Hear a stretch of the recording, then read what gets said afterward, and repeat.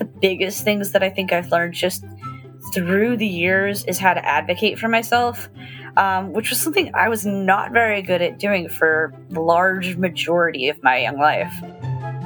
Welcome to Normalizing Non-Monogamy, the podcast where we interview incredible people from across the entire spectrum of non-monogamy to hear their fascinating stories. We strive to bring guests on the show who have a healthy approach to non-monogamy. However, it's important to remember that everyone does it a little bit differently, and the views and opinions expressed by our guests do not necessarily reflect our own. Additionally, we produce this show for entertainment purposes only. Please be aware that we aren't doctors or therapists. Consult the medical professional for anything regarding your health that you might learn about on the show. Enjoy!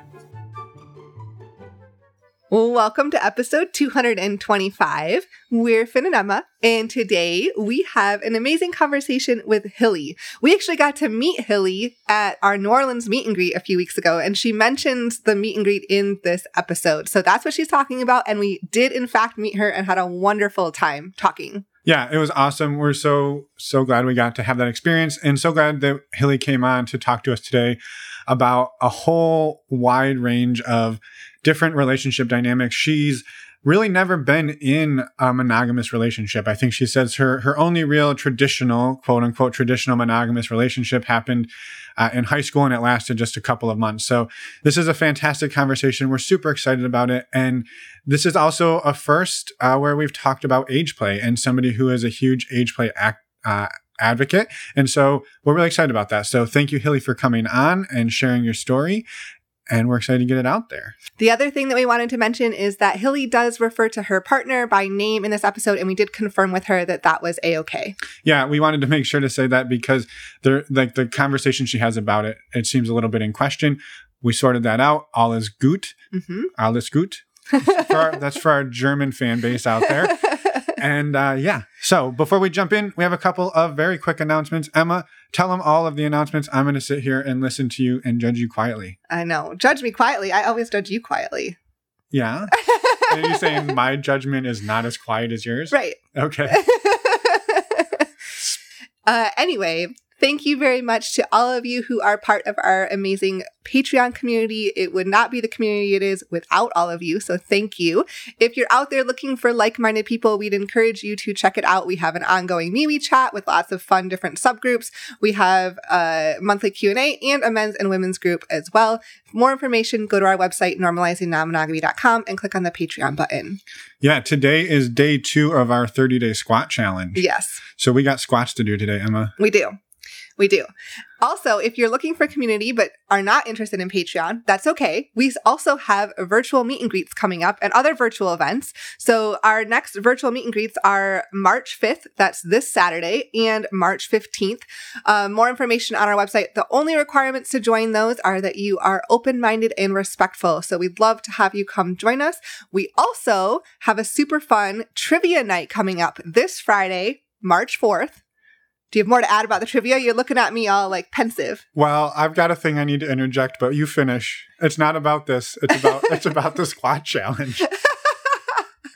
So go check. We'd love to have you join for our trivia. This is a trial run, and if it goes well, we are going to do more of these trivia events. So please come join us. Check it out. Let us know what you think. Again, open to anyone. You can sign up on our website, normalizingnonmonogamy.com. Click on the community events tab. Yeah, really quick though on the trivia. So you do have more to say. I was trying. The trivia is hosted by Sporkle, and so they did like pub trivia and bar trivia for years and years and years. And then when the pandemic hit, they pushed stuff online. And so we've partnered with them. And actually the host that we have is non-monogamous herself. So everybody at the event will be either non-monogamous or open to the idea of it. So we just wanted to make that clear that we're not just winging it, picking questions out of a Trivial Pursuit game. Not that there's anything wrong with that. We're trying it a different way, and we're super excited for it. So we hope to see everybody there this weekend. Yes, just to be clear, there's not a theme for the trivia this week either. It's just going to be general trivia. Correct. And that's Friday night, March 4th. Correct. We also have some in-person events coming up in California in March and early April. All of those information for those, the events are in San Francisco, San Diego, and we're working on something in LA. All of the information for those events and how you can join them is on our website. Again, normalizingnonmonogamy.com. Click on the community events tab and then click on the in-person events. Yes. the thing I wanted to say about the squat challenge. So we didn't really explain what the hell a squat challenge was. And maybe people are thinking like that's some kinky sex thing. It's not. It's literally one of the channels we have for the Patreon community is a health and fitness channel. And we decided to do a 30-day squat challenge to sort of, I don't know, help anybody and everybody get the kickstart on doing some squats. Yeah. So we're doing that. And we got our squats to do today. Yes, we do. So that's all the squat challenge is. You know, the other thing we should do is an stdcheck.com challenge. What would that entail? That would entail you, the listener, going to our website, clicking on the resources tab, and getting tested for STIs using our favorite service, stdcheck.com. The links there will save you $10 making a 10-panel test, only $130, and it does help support the show financially. This is how Emma and I get tested. We love the service. We've used it for years, and we've gotten amazing feedback from everybody who has used it. So if you're looking for a better way, a different way to get tested, check it out. And then once you do get tested, go to our website and send us an email and let us know what you thought. That's part of the challenge. That is. And then our end of the bargain is if you do that and we can use your testimonial, or if you send us a voicemail, we will send you swag. Yes. We have condoms, we have lube, we have all sorts of custom stuff. We'll send it to you as a thank you for letting us know what you thought of stdcheck.com. Yes. So there you go. STDcheck.com challenge. Too fast. All right. With that, reach out to us. Let us know what you think. All the ways to do that are on our website under the Contact Us tab. And we're going to go talk to Hilly, and we will see everybody on the other side. Let's go. Welcome, Hilly, to the show. We're excited to talk to you today, and thank you for making the time tonight. I guess we don't know that much about you. We'd love for you to start by introducing yourself. Well, thank you for having me. Absolutely. I'm excited to talk to you guys tonight and meet you in person. I've been hearing your voices for several months, but I've not actually gotten to see your faces yet. So my name is Hilly. I'm 35 years old and live in New Orleans, Louisiana. And I'm a 35-year-old polyamorous, submissive, bisexual, age player / little, and I'm active in the BDSM lifestyle and have had polyamorous types of relationships all across the spectrum. I am also an advocate for age play and caregiver little dynamics. I actually have a YouTube channel that it's only in the startup phases. I don't remember exactly how many videos I have up yet, but that's still a project in the works. I also have published a short story, sort of novella, erotic story that has an age play theme to it.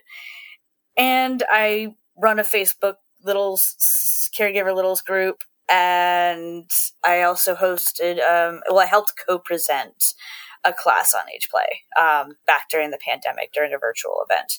So I think that's kind of me in a nutshell. Wow, it's impressive, and we want to dig into all of it and hear more about the age play. That's a first for the show, and we're excited to learn more about that and learn more about what that looks like for you. And before we do that, though, would you be able to share roughly what does non-monogamy look like for you today? And then can you take us back to the beginning? Right. Well, so non-monogamy for me today is a little complicated. I've been in a relationship with my current partner for a little over 2.5 years, and all of that was local until just recently in October when he moved away for work. And our relationship has been polyamorous the entire time. When I first got together with him, I had another person in my life, and he had just started dating someone. That other relationship I was in ended up not working out so well, but we continued our relationship.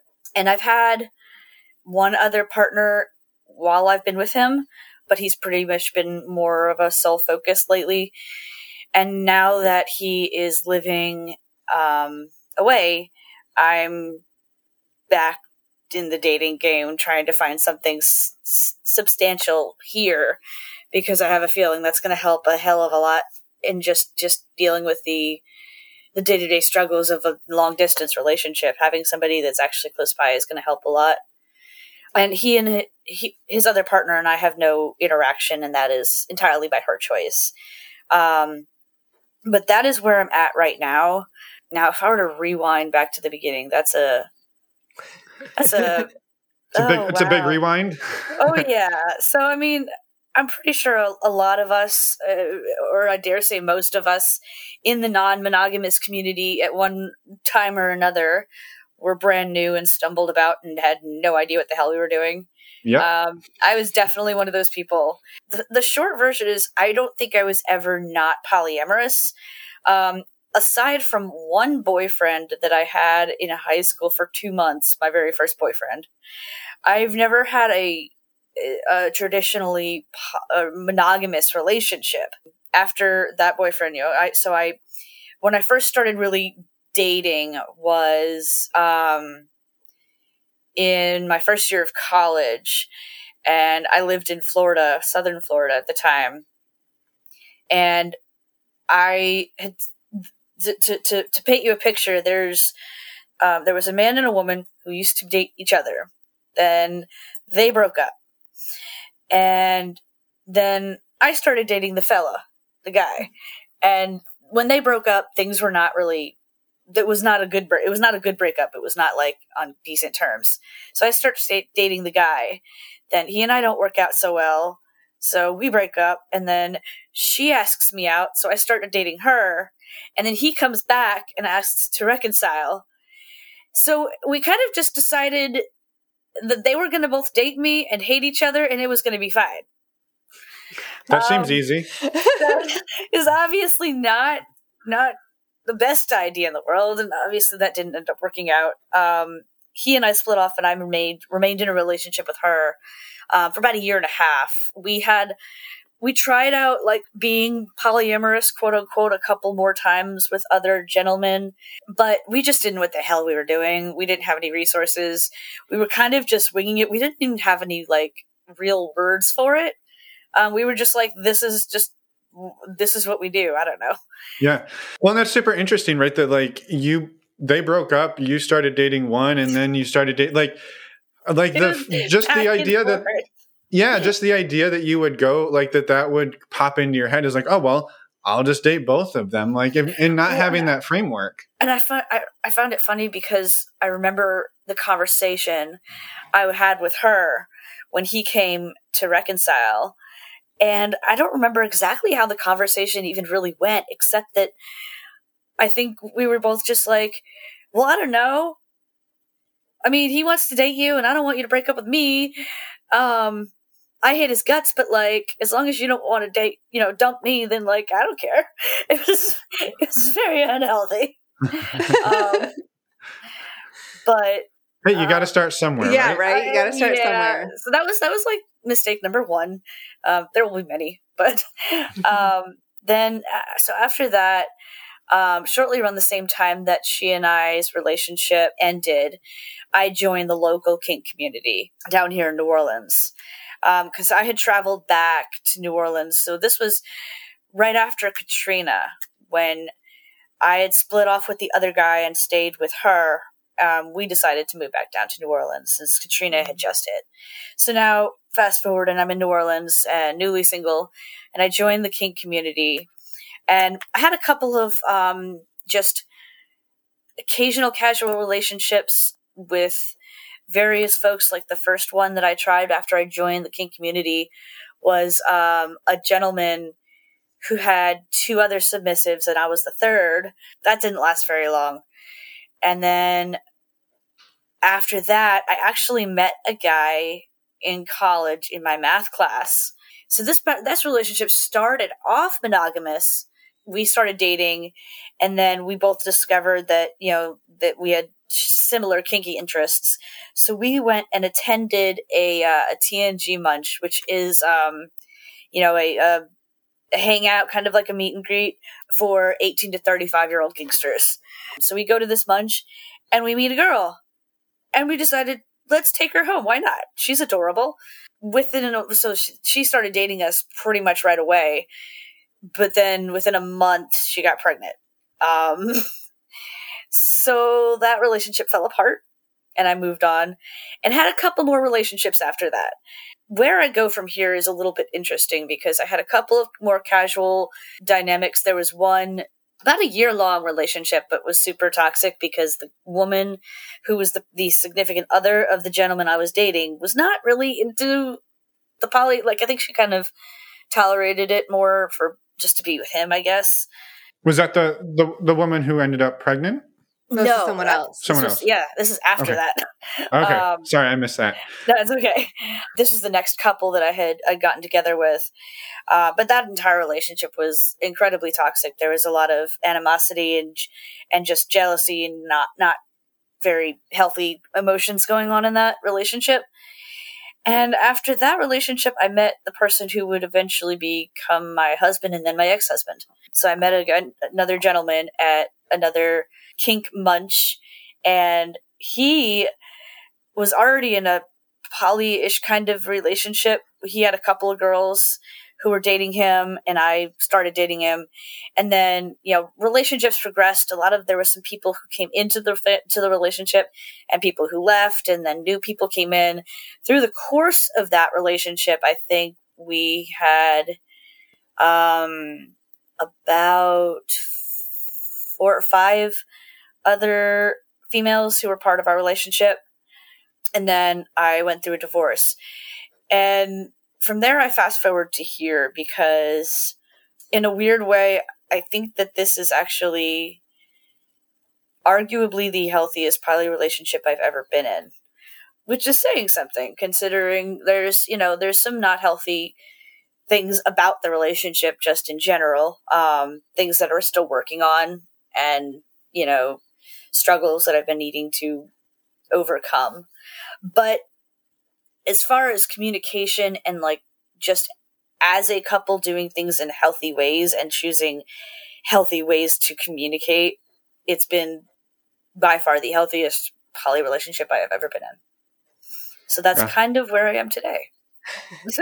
That was quite the rundown. Yeah, thank you. Yeah. And we're happy to hear that you have maybe worked your way up to the healthiest and learned along the way. And I think we'd love to hear some of what you did learn along the way. I did have one question, and I know Emma's got one. She's chomping at the bit here.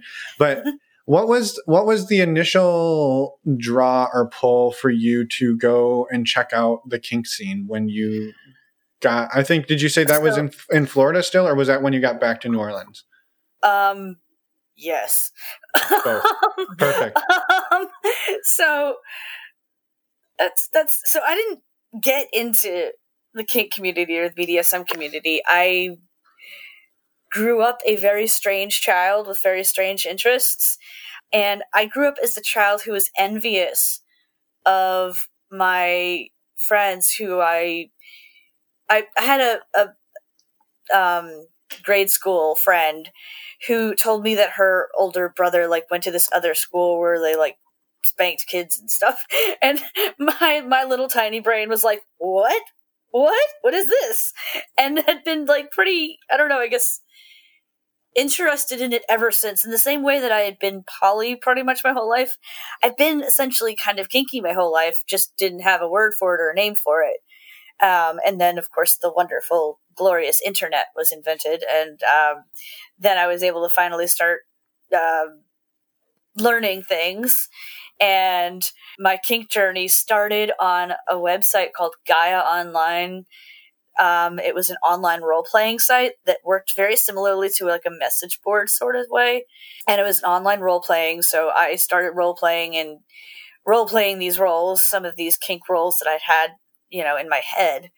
And then somebody that I met on there mentioned a website called collarme.com, and another person mentioned Yahoo chat rooms way back in the day. And with collarme.com and Yahoo chat rooms, I kind of learned more and talked to more people. And then I met it was somebody I think on the message board who mentioned local groups and local clubs. And that's how I got curious and looked up my own local club and found New Orleans local scene. And it was pretty much, it just kept going from there, because then it was just all of a sudden I had this giant group of people that felt the exact same way I felt and had all the same weird, strange indulgences and likes and dislikes and such. Yeah. Very cool. Well, thank you for explaining that. And there will be links to those sites in the show notes, other than probably Yahoo chat rooms, because I don't think they don't exist anymore. I don't think they exist anymore. There'll be links to any of those that exist. Yeah, you can go download AOL Instant Messenger. Well, I mean, Color Me sort of exists, but it's not called that anymore. It's called like Color Space. But I would stay away from that if I were you. Would stick with FetLife and some of the other healthy stuff. ColorMe.com was basically just a cesspool. It was not a good. It was not include links for that. Links Link. Not in the show notes, except for FetLife. Except for FetLife. Yeah, but just add FetLife, and I can give you guys whatever else you'd like if I have any. Yeah, that sounds great. Perfect.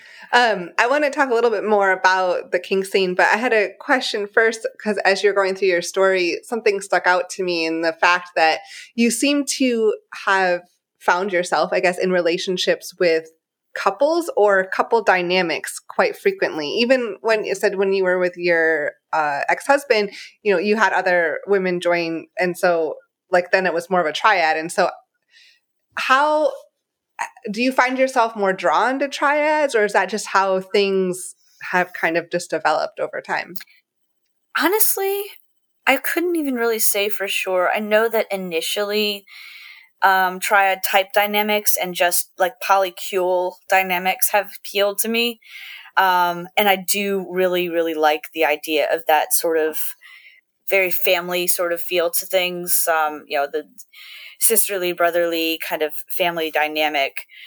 So I think I am naturally drawn to those more so than like solo poly, even though that's kind of where I'm at now.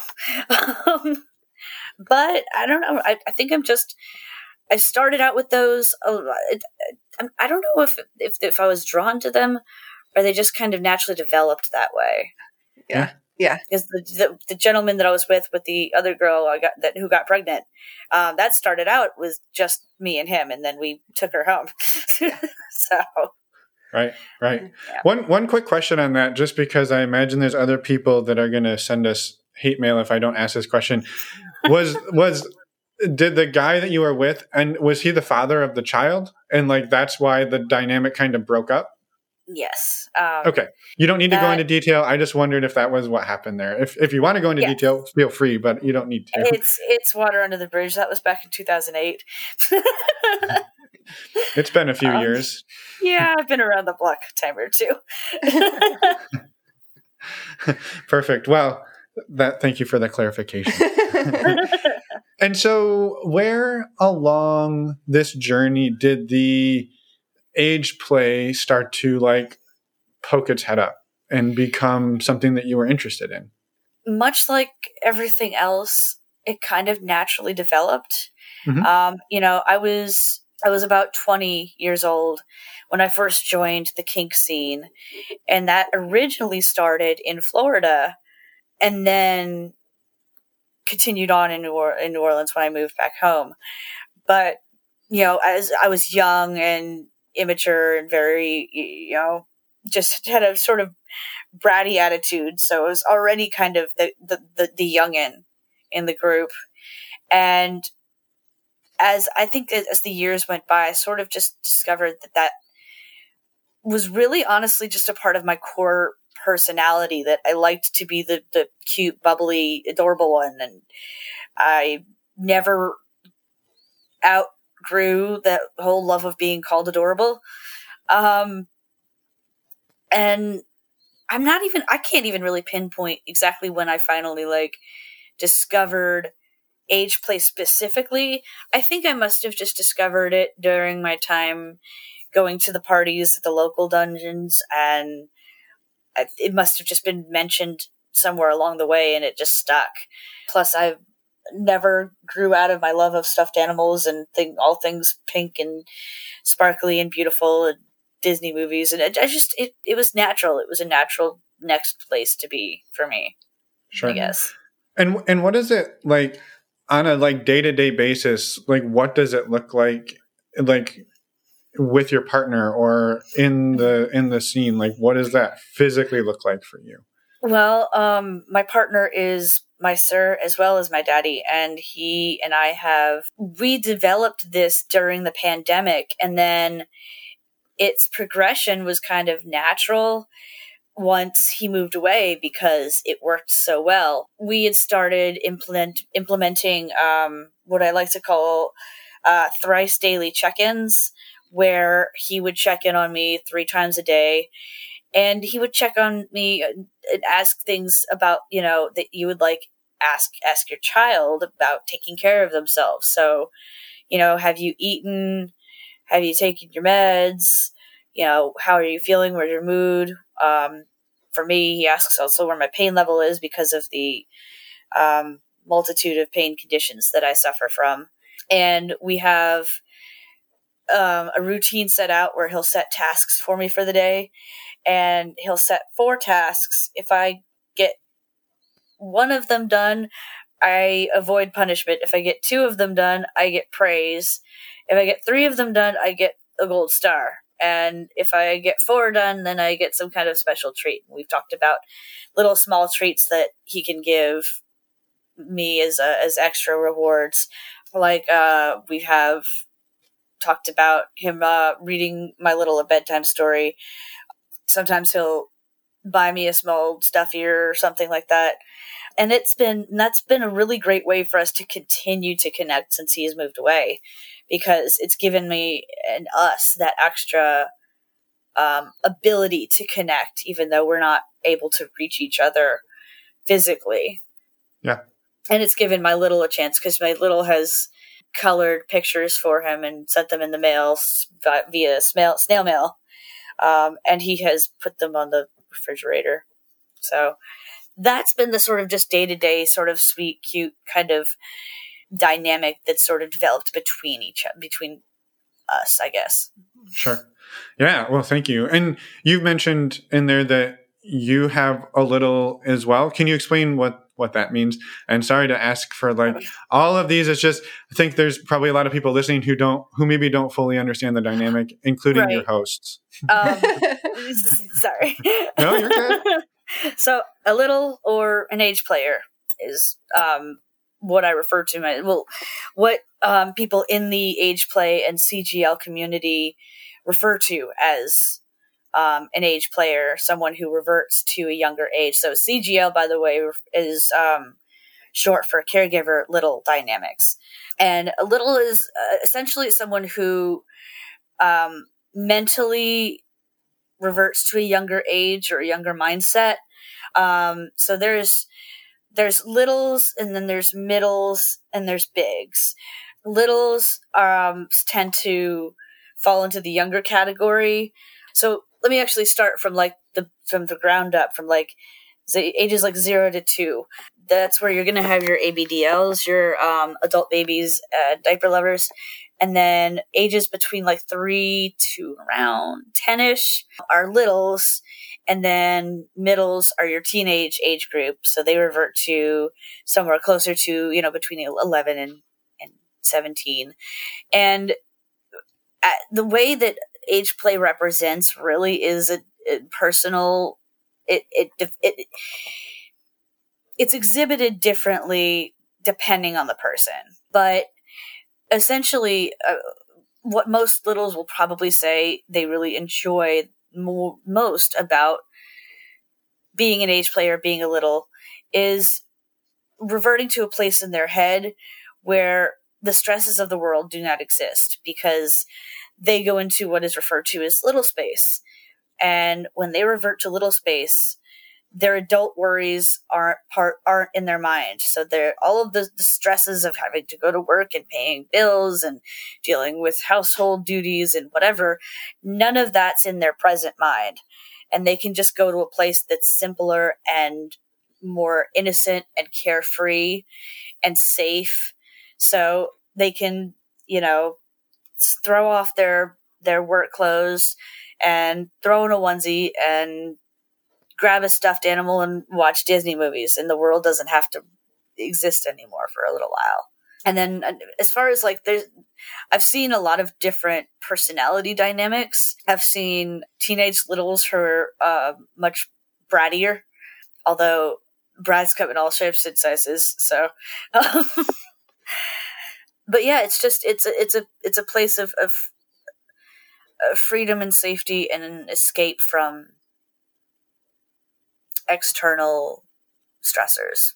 Yeah. Right. So when you refer to your little, that's just that's you when you go to that place. That's what you're referencing. Yes. My little side. The little side of me actually even goes by a different name than myself.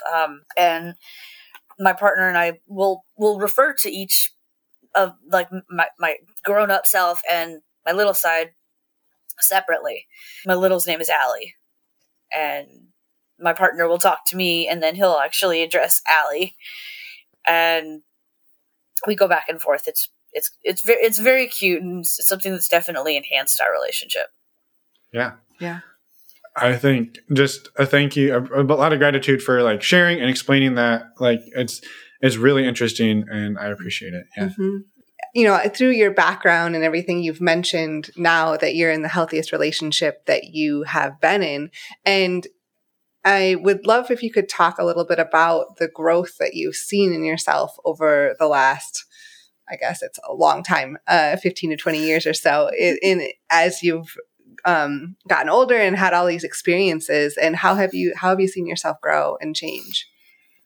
I mean, for starters, one of the biggest things that I think I've learned just through the years is how to advocate for myself.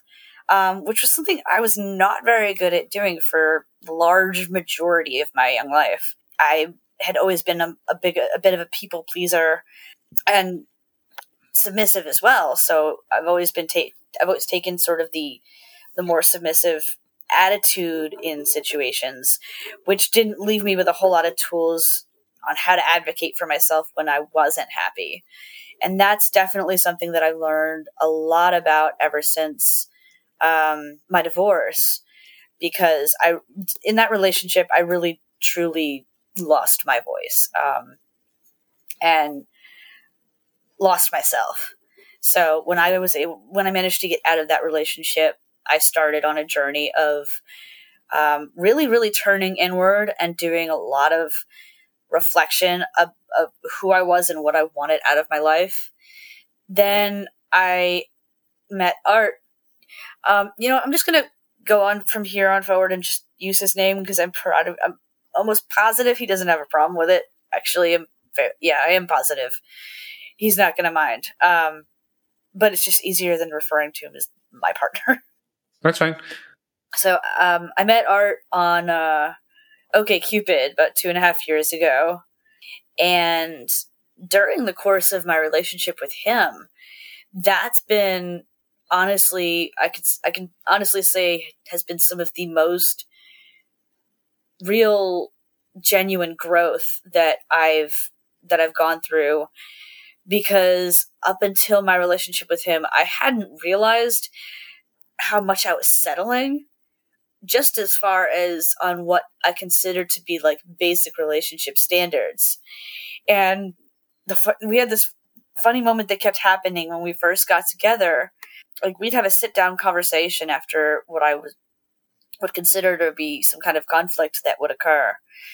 And after we were done talking, I would thank him for being so patient and for giving me the time for us to get through this. And he kept saying, "Babe, you've got to stop thanking me for giving you the bare minimum a relationship should be giving you."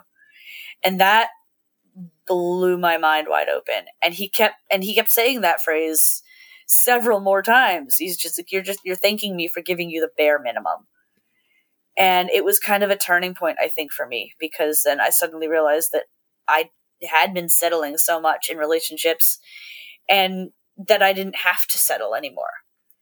And that was an eye opener. Mm-hmm. So now when he and I have had conflicts, we actually take time. So, I mean, I've learned a couple of big key points as far as myself and just in general conflict resolution, I've learned the power of stepping away and allowing some cool down time.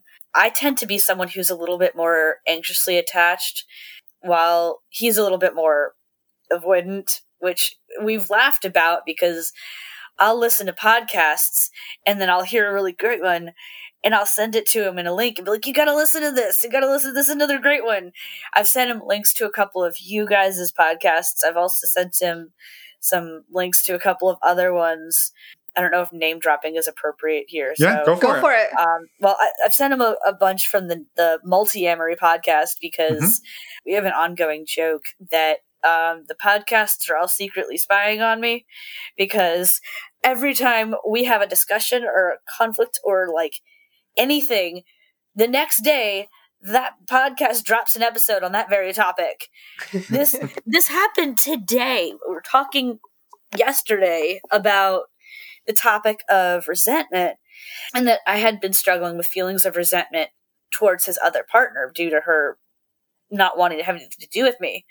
And then today, Multi-Amory podcast drops resentment episode, and I'm like, so we have an ongoing joke now where I send him a message and I'm like, on today's episode of which podcast is spying on me,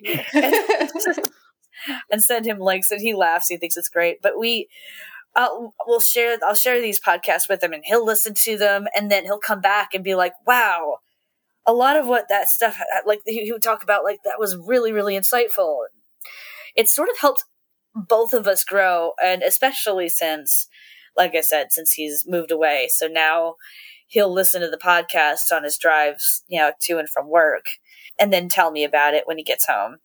Yeah. And both of us have learned things from it, and it's really helped us give perspective. But then the other things that I've learned from just having a healthy conflict, which is basically the best way I can put it, is having healthy conflicts with him, and learning that after a portion of time spent away, that we would come back and it's possible to have a safe conversation, like just a sit down conversation with this person. And it doesn't have to be terrifying. And there doesn't have to be any yelling or sniping or, being petty. He taught me how it felt to have my voice and to be given that space and to be heard.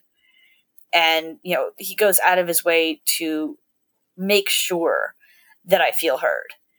And he's taught me times when either of us haven't been as great about listening as we should. So yeah, it's really blown my mind, honestly. Yeah. And I think too, like I can see where there would be, I don't know if opportunity is the right word, but there would be opportunity for potentially a person who's taken the dominant role or the big, to take advantage of the fact that they have somebody who is submissive to them and that is playing down to a different age, where you can sort of be like, no, you do this because I say so. You almost become like, I can see there being an opportunity to take advantage of that submissive and dominant role. Yeah, totally. And that being where you lose your voice, because you're like, yes, oh, well, I'm submissive. It's supposed to be like this. That's exactly how I ended up with the monster that was my ex-husband, because unfortunately, a lot of predators do prey on submissives and littles, and it's a dangerous place. It's part of why I'd kind of devoted myself to becoming a bit of an advocate for age players and healthy age play, because it is such a vulnerable side of the kink community. And, being submissive in general, there are predators out there, and way too many opportunities that people can use. And when I was with my ex-husband, that's almost exactly the mindset I ended up in, was, oh, I'm submissive, so I'm supposed to just take this. And I was also still pretty new to the lifestyle when I got with him, despite the fact that I'd actually kind of been around the block a time or two by the time I got with him. I was still arguably pretty naive and innocent and inexperienced. So I ended up under his clutches, and it was easy for him to convince me of things that weren't accurate in the lifestyle, and to convince me that there were things expected of me that shouldn't be expected, that are never expected without consent. Sure. I didn't even realize I didn't quite understand exactly what consent meant until I left him. So yeah, it's a lifestyle and a lifestyle choice that is rife with opportunities for abuse and neglect and so many other things that I want to help support H players, but I also want to help support bigs, because there are people who are getting abused on both sides of the spectrum. As with anything, it's not on one side. Mm-hmm. It's not all one-sided. There, are submissives who have abused dominance and manipulated dominance. There have been abusive littles. It's all over the place. But the dream I kind of have is the more community that we continue to create, the more that we bring people together and give people spaces to talk, to ask questions, to share themselves, and to express who they are and their whole self, the more I feel like we build a giant community of supporters. We build an army to stand around any person who happens to be in a vulnerable place. And I feel like it helps. I think it's going to help us as a community lift each other up. That's why I have my CGL Age Play Facebook group, because I want to end the stigma on both sides. One thing that people have not understood is that responsible, healthy bigs get victimized by judging outsiders, even inside our kink lifestyle. They're marginalized even inside the BDSM spectrum, because there are people who do not understand age play, who will accuse a big or accuse a caregiver of being a pedophile or promoting pedophilia. There have been littles who have been accused of being pedophile sympathizers, and that we're essentially creating content to breed pedophiles. It's rife with a lot of toxicity, and that's something that I want to do whatever I can do to help end, to help change, to help end the stigma. Essentially, the podcast that I'm about to start is going to be a BDSM podcast, but we're going to have a bit of so it's going to be a BDSM podcast with a focus towards more niche kinks like age play and others, to offer, again, more education, more space, and more opportunities for understanding in that category. I guess I've just sort of accidentally fallen into the role of my mission is to create an army of littles that support each other. Yeah, no, and it's super important, right? Like you said, the community, right? Like being able to reach out to somebody who's also gone through this and to say, like, is what's happening like okay? And exactly. to be able to hear, like, no, it's not. Like, I went through that. It's not okay. I've seen that a lot already in my age play group on Facebook, where someone will be experiencing something, and so they'll talk about it. They'll post about it in the group and ask, is this right? Is this okay?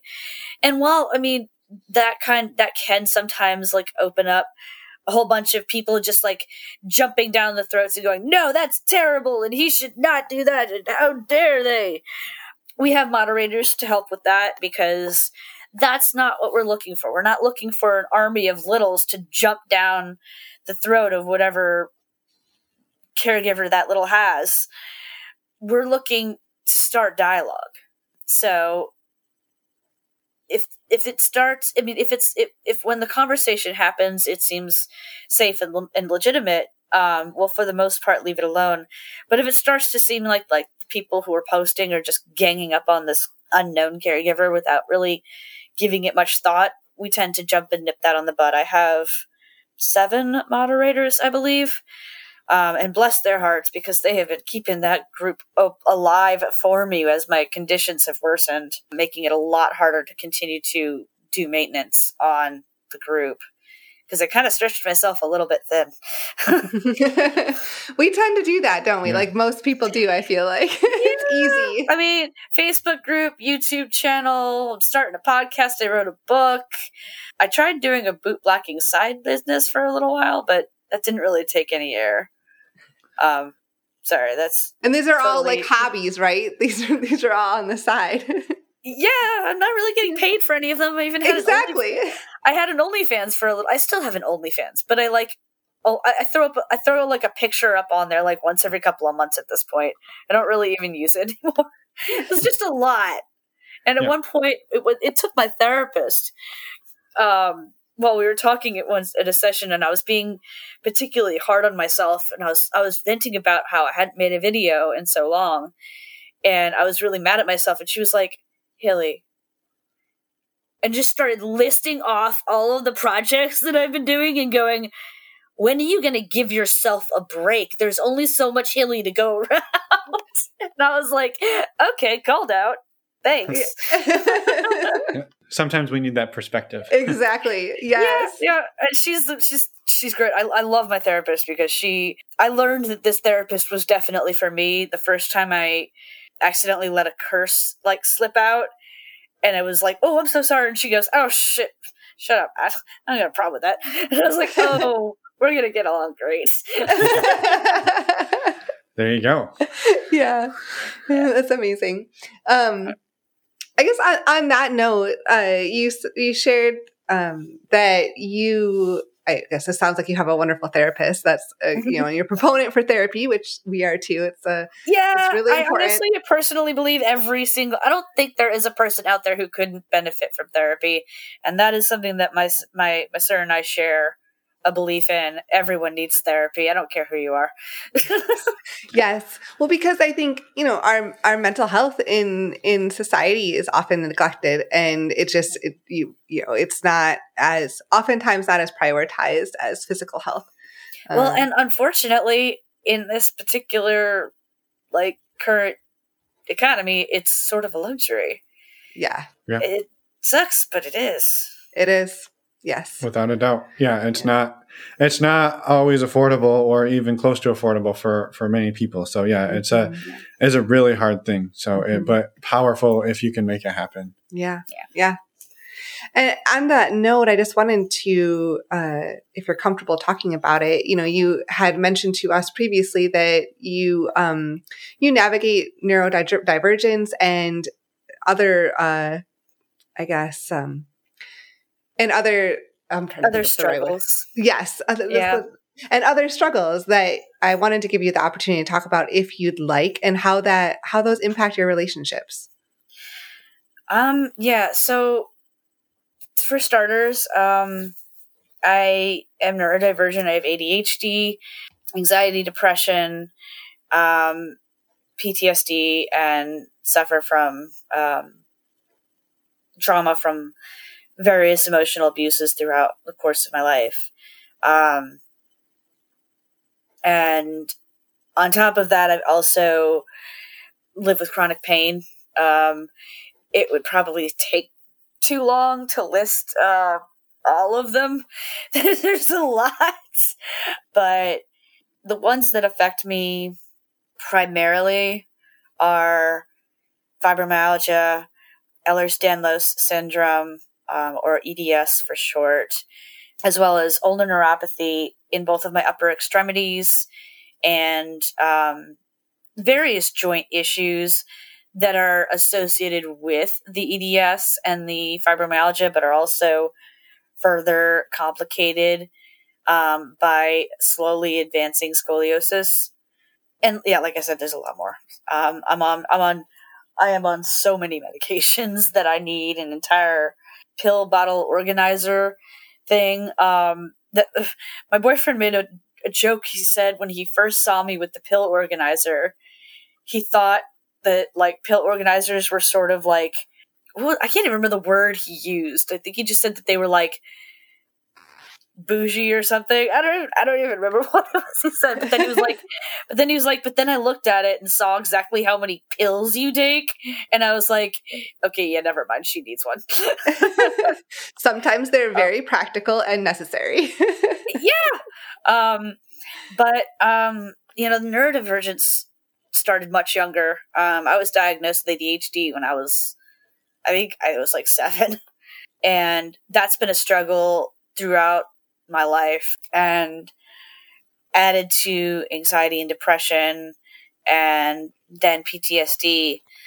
It definitely caused a lot of social issues and social awkwardness, and it took me years and years and years to really figure out how to just relate to people and how to behave socially. I was never diagnosed with Asperger's, but it was suspected that I might, because I was just a little different. Mm-hmm. And that kind of caused me to be a little bit of an outcast. And I think I've only really started to come into my own since my divorce. Again, that was really the turning point for me, because before that I really felt like I just always felt socially awkward. And then I was empowered by my divorce and the sort of act of freeing myself from that bind. And then I went to a kink convention in 2019 before, everything happened. Mm-hmm. And that was when I really, really finally started to find myself, when I realized that I had rediscovered that outgoing, bubbly person that just loves people and wants to be everybody's best friend. And that really just helped to rebuild my confidence. And I've just kind of been growing with that since then. And then the pain conditions, honestly, they started very gradually.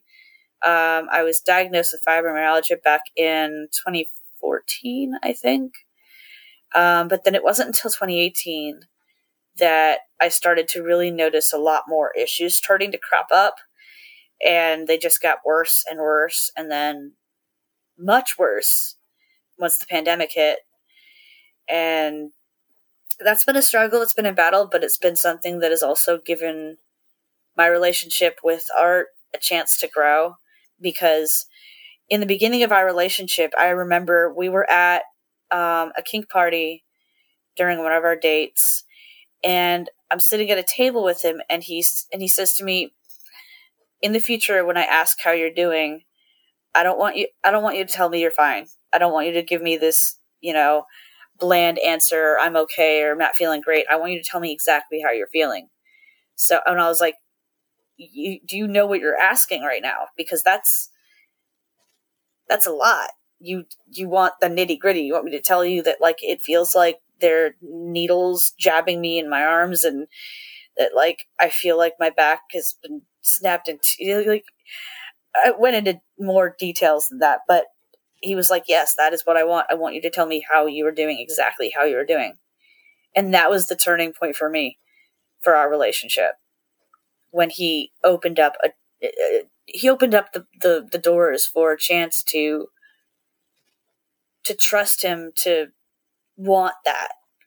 So now, even though he's far away, he'll check in and ask how I'm doing, and I can tell him I'm not doing great or I'm doing okay, but I'll tell him when it's a high pain day or when it's not a high pain day, or when my emotions are frayed or something's going on. Plus, one of the things that we developed as a part of our long distance relationship is I write to him. Well, we write to each other, snail mail style. And those are really fun. Those are fun opportunities for me to share with him how things are going in the day. Yeah. Yeah.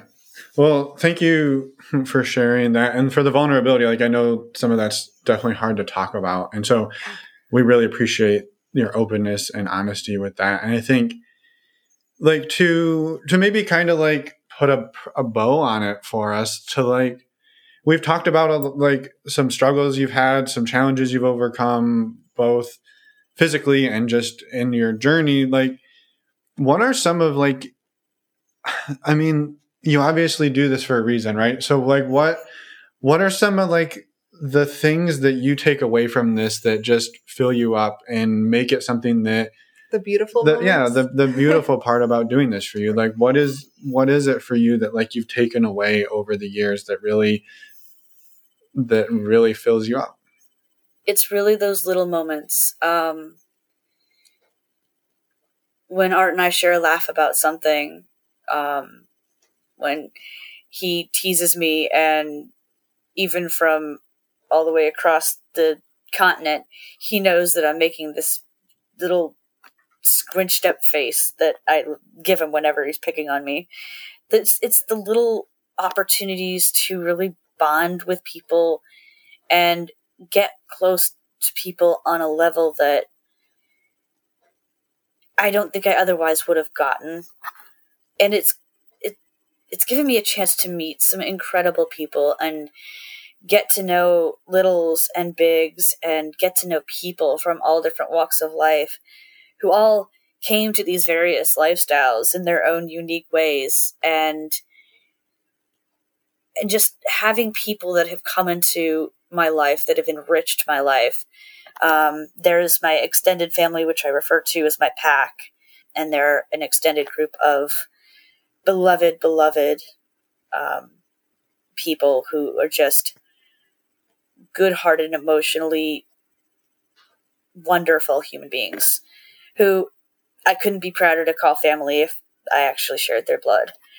It's been the connections and the close relationships and the bonds and the friendships and the community camaraderie and the feeling of togetherness, and going from being an socially awkward kid who didn't really know how to make friends or interact to feeling like I found my family in kink, and I found my family in the polyamorous communities, and all of that combined, which surprisingly, kink and BDSM BDSM and polyamory tend to merge with each other a lot. And it's just fun. It's fun meeting people and making connections and creating so many different bonds with so many different people that are not a single one is unique. I'm sorry. Each one is unique. Right? We know They're what you all the same. Everybody is exactly the same. None of us are unique. Okay, I'm sorry. But even just the members of my pack are, all love each other and are such unique people, and not a single one of them really has all that in common as far as their background or where they came from or brought them into the kink world. But we've all become a family. And I consider what I refer to as my home dungeon, which is the dungeon that I frequent most often, is actually the dungeon in Baton Rouge, which I refer to as home. It's when I finally went back to the dungeon after my divorce. I remember the very first party I went to, and I remember stepping through the doors, and I hadn't been there in like 8 or 9 years or something. And I stepped through those doors, and immediately felt like I was home. It's been a real family and a real special place to have a lot of special connections. Mm-hmm. Yeah, I think that feeling probably tells you you're in the right place. Right. Yeah. Yeah. Right. And I've never felt more myself than when I'm around my kink folk. I've never felt more like I can be myself. It's around my kink folk. Like when I went to the convention in 2019, I spent the majority of that time wearing kitten ears and running around in PJs with a stuffy, and everybody knew the stuffy's name by the end of the kink convention because at the very beginning of it, he got a hole where it was this little. So for those of you who can't see on the camera, but he's a brown teddy bear, and I was on the plane and I noticed that his tail was gone, and there was a hole in its place. And there was an app that we used to connect with one another. Those of us who were going to the kink convention, there was an app we were able to connect with each other on before we got to the convention. So I posted a picture of his butt with the hole and was like, does anybody have some sewing needle and some thread? I need help. Mr. Hugglesworth's butt is in need of help. So I get to the convention and they see me with this little brown bear, like, oh, you're the girl with the bear with the butt. I was just, yeah, that was me. And it instantly made me feel comfortable, and I was like, I can run around in PJs with a stuffy with these people and they just think I'm adorable. I lost count of how many times I was called adorable that weekend. And it was just like, this is where you can be completely and totally yourself. Utterly and completely and unapologetically yourself, and they adore you. Yeah. And that was the turning point for me. Yeah. Yeah.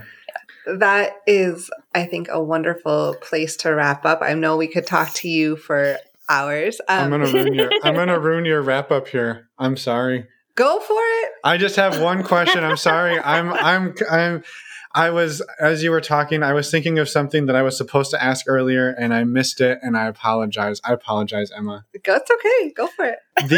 You talked about, you didn't use the word red flags, but the dynamic of littles and bigs and sort of the prey and being victimized. What are, like, having gone through that yourself, and I know we're kind of like going back to a hard topic and I apologize, but having gone through that yourself, can you share just a couple, like, high level, like, red flags or things that you look for now when you're out on OkCupid or FetLife to, like, say, like, nope, not even going to respond to this, not even going to click on this person's profile? Because I imagine there's, like, I would say the ultimate resource is, like, find yourself into the Facebook group and the different support groups. But for somebody who's, like, struggling and in need, that maybe you could throw one or two things out there that, like, hey, here's some stuff to look for, just high level. That would be really helpful. And absolutely. So some of these might be some of these might be personal, so they might be, slightly biased. But for me as a little, some red flags that I have that instantly set off my, like, predator alert are people who start conversations with me calling me pet names. If they start off conversations, on FetLife or on whatever, and started off by, like, calling me little one or baby girl or pet names like that, like, right off the bat, instant creep vibe. Well, and also sort of a consent violation, right? Like, to assume that they can call you something that you've not agreed to with them. Exactly. Yeah. Especially because those pet names are pretty sacred. Mm-hmm. And vulnerable. But also some of them are only things Daddy gets to call me. So, other red flags I would say would be, let me see. I mean, it's tough when it comes to specifically caregiver little styles. Anything that feels a little too rushed. Anything that feels too much like they want to go to the next level too quickly, like they want to go from chatting on OkCupid to meeting in person too fast, or they want your cell phone number too fast, or if they instantly want. I'm sorry, what were you going to say? I was going to say, when you say too fast, like, it's almost like if you're not comfortable giving that information or meeting something, that's the signal of like, that's too fast. Yes. That Yeah, feels like too it could fast. be 3 months.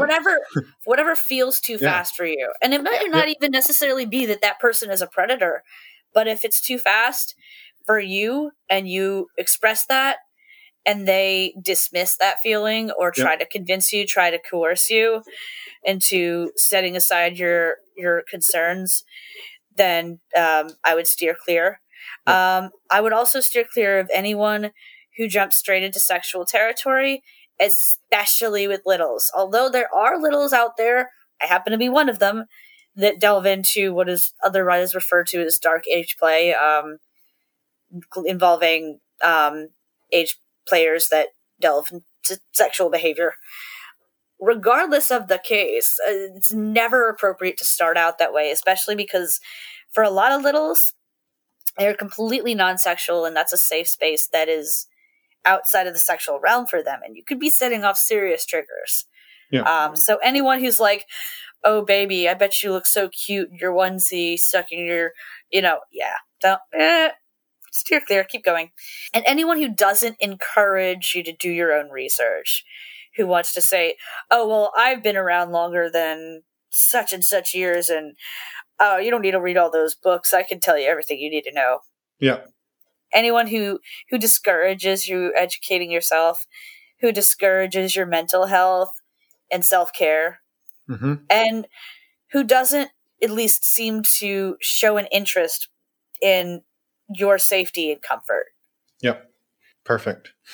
Yeah. Yeah. Thank you. And I think just one thing that you said that I wanted to maybe highlight was when somebody says something or does something that's too rushed, like that is sort of for me, that's sort of like hey, the radar is going off, but that's not necessarily a disqualification, right? If you're like, hey, I understand you want to jump to getting my phone number, but like that doesn't make me comfortable right now.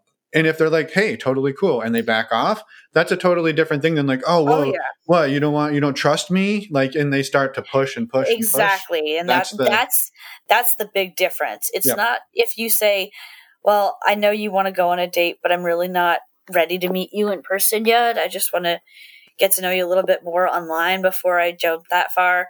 If they back off, then that's the positive of a red flag. That's a green flag right there. Yep. That's a good sign. Anytime that they respond to your boundaries by respecting them. Yeah. Perfect. Yeah. Yeah. Awesome. Well, thank you. That was a good question to interrupt me, or not to interrupt me, but to end on instead of no, I know. Well, up. you were. It was perfect. We actually got an email a couple weeks ago that said like, hey, somebody mentioned red flags, and you didn't ask what any of the red flags were, and so I was listening, and I was like, we need to ask what those red flags are. So yes. We listen to your feedback. Send us an email. All right.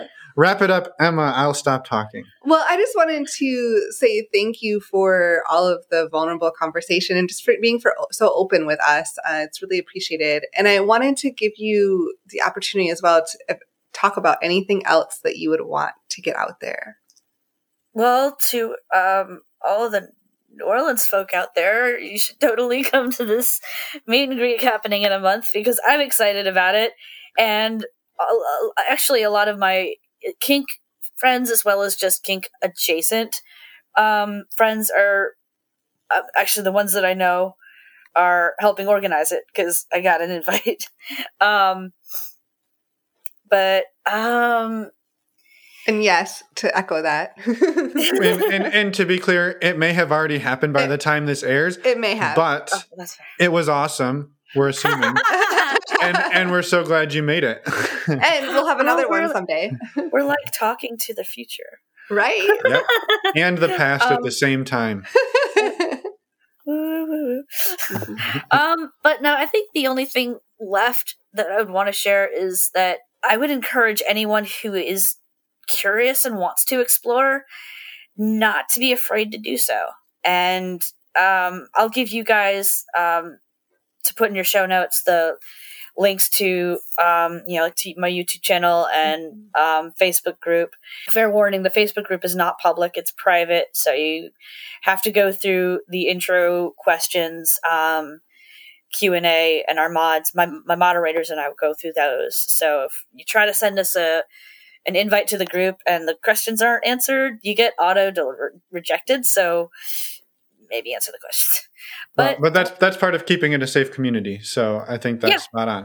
That's how we have weeded out the majority of the creepers. And so far, we've only had one creeper in the group, and I think the group is like almost 2 years old at this point. Wow. But yeah, don't be afraid to do your research and start exploring, because there's a lot out there, and don't miss out. Yeah. Live your life. Love it. Love it. Yes. Thank you. Thank you so much. And links, as we said multiple times, will be in the show notes, except for the things that no longer exist or we should not be promoting. Then they will not be in the show notes, but everything else will be. And thank you again, Hilly. It was just an amazing conversation with you. Absolutely. Thank you guys so much. Yeah. Well, have a wonderful night, and we'll see you in a month / saw you a month ago. So whenever this airs. Enjoy your the evening. future Splash Pass. Thank you, Right. you guys do. And we're back. We are back. You were going to say something. I did all my squats during that episode. It was long enough to do 100 squats. Yeah. Thank you, Hilly, for coming on our show and for all of the amazing conversation and for meeting us, coming out to the meet and greet and meeting us in person a few weeks ago as well. We're so grateful, and thank you. Yes. Thank you for me as well. We're excited to get the story out there, and we had a blast talking to you. Just a quick reminder to go to our website, normalizingnonmonogamy.com.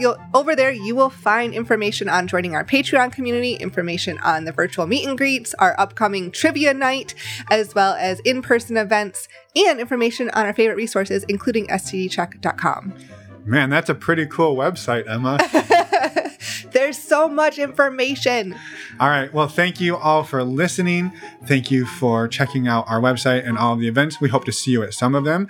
We've got another interview next week. Next week, we have Kate and Liam. They're the hosts of the Monogamish Marriage podcast, and they came on our show back in the beginning. Way back. The Wayback Machine. I'm trying to figure out what episode. Episode 200. Nope. I made that part up. Chop off a 0. Episode 20. Episode 20. I was like, way back is not 200. We're in the 200s right now. And if you're going to want to go back and listen to that, which I think you probably should, you don't have to. You will notice that the name on that episode is Kate and Mike instead of Kate and Liam. Liam will talk about why the name change happened in our episode. It's actually not that exciting of a story, but just be aware that when you go back to find episode 200. No! Episode 20. I was sitting here thinking, don't say 200, and that's what I said. When you go back to find episode 20, you will see a different name on it. Highly recommend the listening and highly recommend checking out their podcast and their blog until you get to listen to them on our episode next week. And we will see you next week with that episode, right? Not with episode 20, with episode 226. Yes. Now you've officially confused everyone. And now, well, there's nobody listening at this point. This one's just for us, Emma.